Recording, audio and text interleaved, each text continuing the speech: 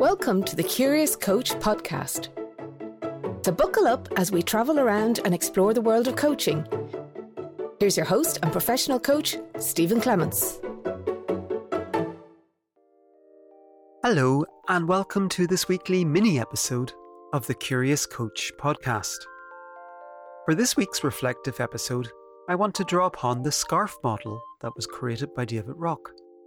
David Rock is the co-founder and CEO of the Neuro Leadership Institute, as well as a best-selling author and thought leader in the world of human performance coaching. His SCARF model features 5 domains of human social experience that either activate our brain's primary reward or primary threat circuits. These domains make up the acronym SCARF, which stands for status, certainty, autonomy, relatedness, and fairness. When you look at the circumstances we currently find ourselves in, a number of the SCARF domains seem very appropriate. However, the one I'd like to reflect on today is autonomy. So what is autonomy? In the most simplest sense, it's about how much control we feel we have over events. On one hand, you might feel you've no control over all the events that are currently happening to you. You might have been told to work from home, or to self-isolate, or to be in a city which is locked down.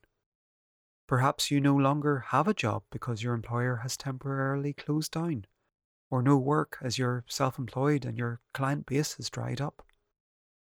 These are really challenging times. Understandably, there's a lot of stress, worry, and anxiety going around. And not just worry about ourselves, but also for older family members or friends who may be more at risk of serious illness or worse. There are indeed a lot of events happening that are outside of our control. At the same time, my challenge for you this week is to reflect on what autonomy you still have. What is still within your control?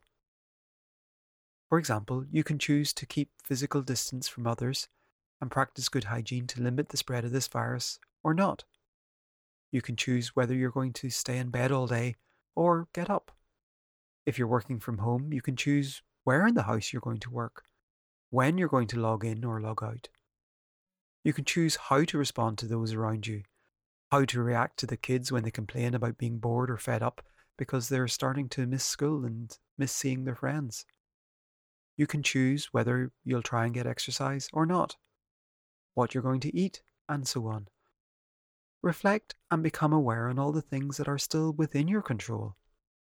Become conscious about the choices you still have and take back some of the autonomy you might have otherwise unconsciously lost. That's my challenge for you this week. Find those areas each day, no matter how small, where you still have autonomy. Reflect on the control you do have and choose how you want to respond to the challenge that we're facing.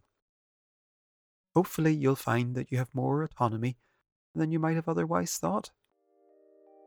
As always, if you'd like to get in touch and share what you noticed, please don't hesitate to send an email to stephen@stephenclements.ie, and that's Stephen with a PH.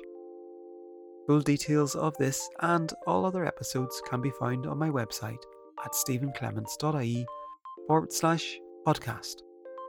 Thanks for listening, and until next time, don't forget, stay curious.